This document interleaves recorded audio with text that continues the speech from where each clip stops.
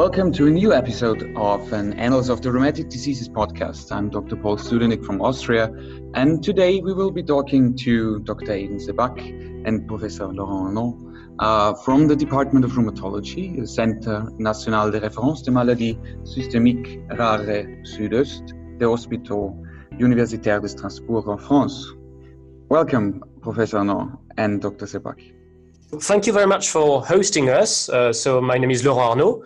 I'm a professor of rheumatology in the Academic Center of Strasbourg. We are the reference center for rare disease in France, rare autoimmune disease.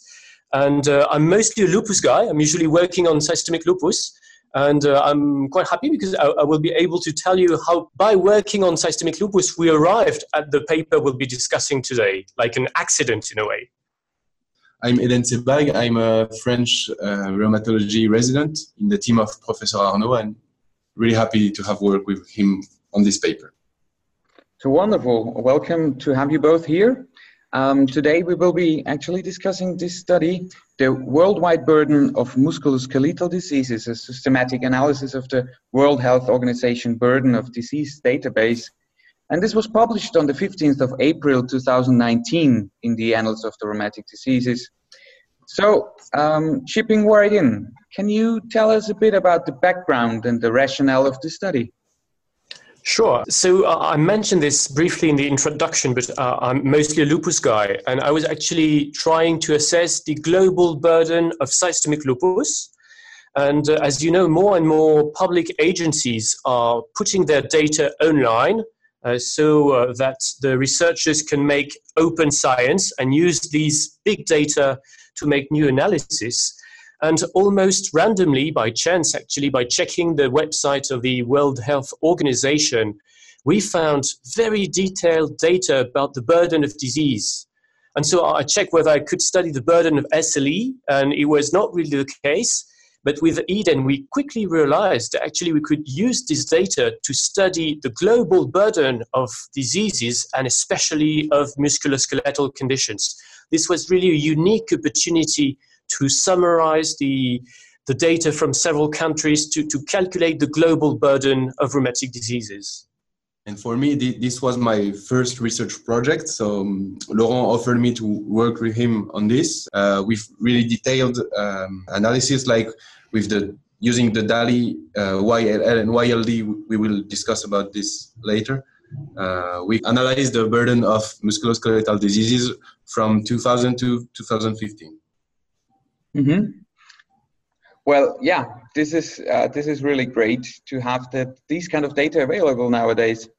So you mentioned these terms right now, and before we really get into the results, I think this might be very interesting for those listeners not that acquainted to that. Could you please introduce the concept of these disability-adjusted life years, the DALIs, the years of lost life, the YLLs, and the years lived with disability? This is in epidemiology. These are the different index we can use to analyze burden of a disease. So it is about the disability adjusted life year, the DALI, which is thought as one lost year of healthy life, which is the sum of two other indexes, YLL in one part, which is the years of life lost, and YLD, the years we lived with disease. So the sum of those two indexes combine the DALI, which is one of the index of global burden. So if we go in detail, so the YLL is the number of deaths multiplied by the standard life expectancy at the age of which death occurs. So is more of a mortality index, whereas the YLD, which is the years lived with disease, is the number of incident cases in a period multiplied by the duration of the diseases, and a weight factor thought by a group of different specialists, which they did. What I can add is actually what is really amazing with this database by the World Health Organization is that you have these three parameters, the DALI, YLD, YLL, and you have this not for all diseases, but for all categories of diseases, which means 23 different types of disease. So we can give examples such as Of course, rheumatic diseases, musculoskeletal diseases, but you also have this detailed data for infections or cardiovascular diseases. And what is really amazing is that you have the data for each country. I think there's almost 190 countries, and you have that at several time points every 5 years. So this is really a very interesting source of data for researchers. Yeah. So what was now, thinking of your data and the core results, the most intriguing or surprising finding? Oh, thank you, Paul. This is really an interesting question.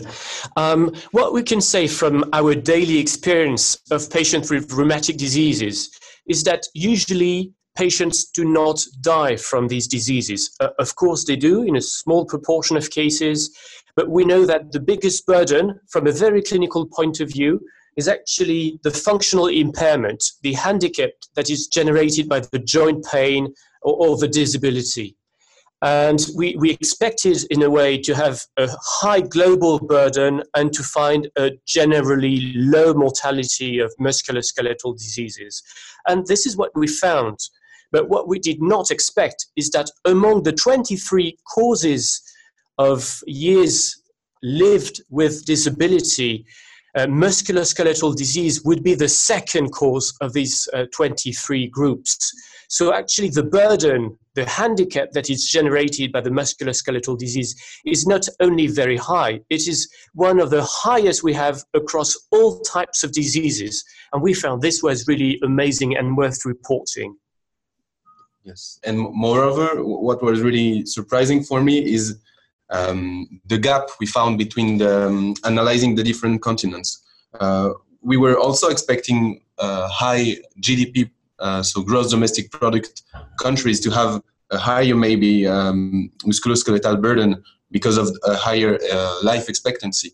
But if we look at the results, first of all, it's significant for the 4 years.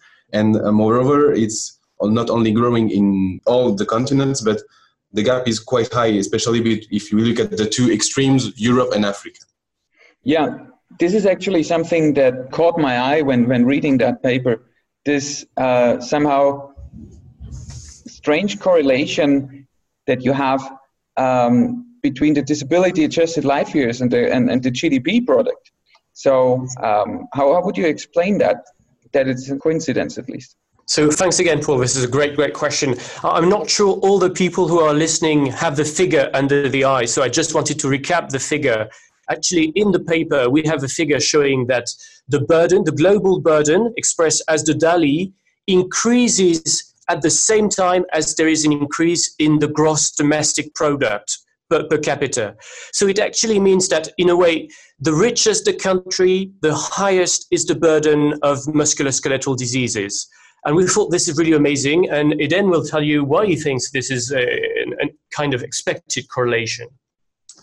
So, as I said, maybe first life expectancy, which is higher in high-income countries, can be one of the causes, because we know that musculoskeletal diseases are impacting mostly older people. So this was one of the hypotheses.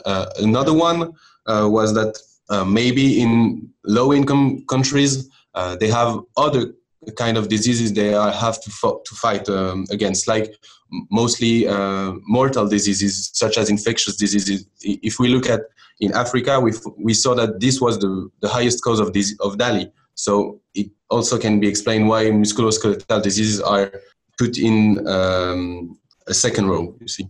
Mm-hmm. Mm-hmm. What I can add is another way to analyze this figure, which is a bit of a limitation of a paper. The way this database is done is that the data are derived in each country, and then they are going up to the World Health Organization to be aggregated and analyzed.